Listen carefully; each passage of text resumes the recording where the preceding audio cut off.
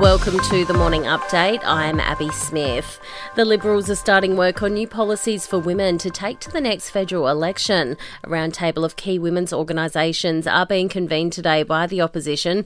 Deputy Liberal leader Susan Lee says it'll be a chance to hear from peak bodies about how current programs and policies can be improved. The roundtables will help us as a Liberal Party develop our policies. We know that investing in women is vital because when we back the aspiration and enterprise of Australian women, we know that all Australians benefit. A truck driver has been granted bail after a horrific school bus crash west of Melbourne. The 49-year-old father of two has been charged with 4 counts of dangerous driving causing serious injury.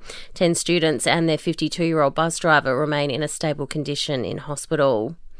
Several passengers have been left with minor injuries after a rough flight from India to Sydney. It experienced turbulence mid-flight. A doctor and nurse on board assisted cabin crew with first aid.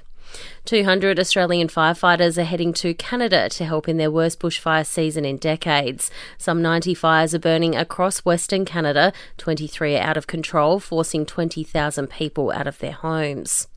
It's the absolute dream when you don't have anyone next to you on a plane, but now you can guarantee it. Qantas is offering passengers the option to fly neighbour-free for as little as $30 in economy, with the seat next to you to be blocked out on selected domestic flights. And a new documentary about John Farnham opens in cinemas today. Director and writer Poppy Stockel says it was a labour of love to celebrate such a great Aussie.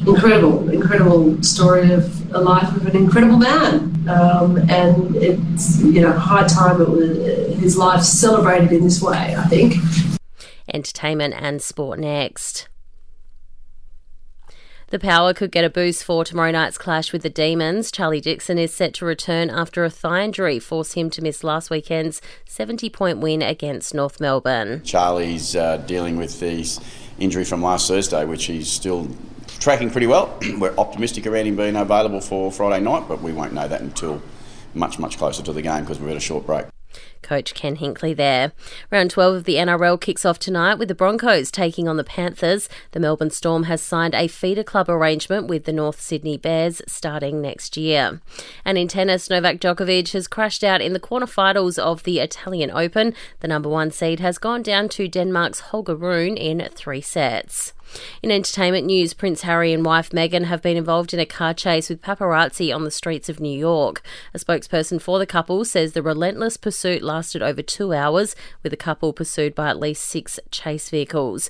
New York City Mayor Eric Adams says it could have tragic consequences. I don't think there's many of us who don't recall how his mom died, and it would be horrific to lose an innocent bystander during a chase like this, and something to have happened to them as well.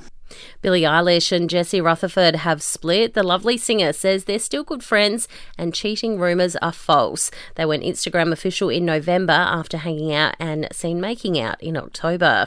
And it appears Shakira and Giselle Bundchen have struck up a friendship following their recent breakups. They've been spotted on a dinner date together in Miami with all of their kids. And that's the latest from the Nova podcast team. We'll see you this afternoon for another episode of The Update.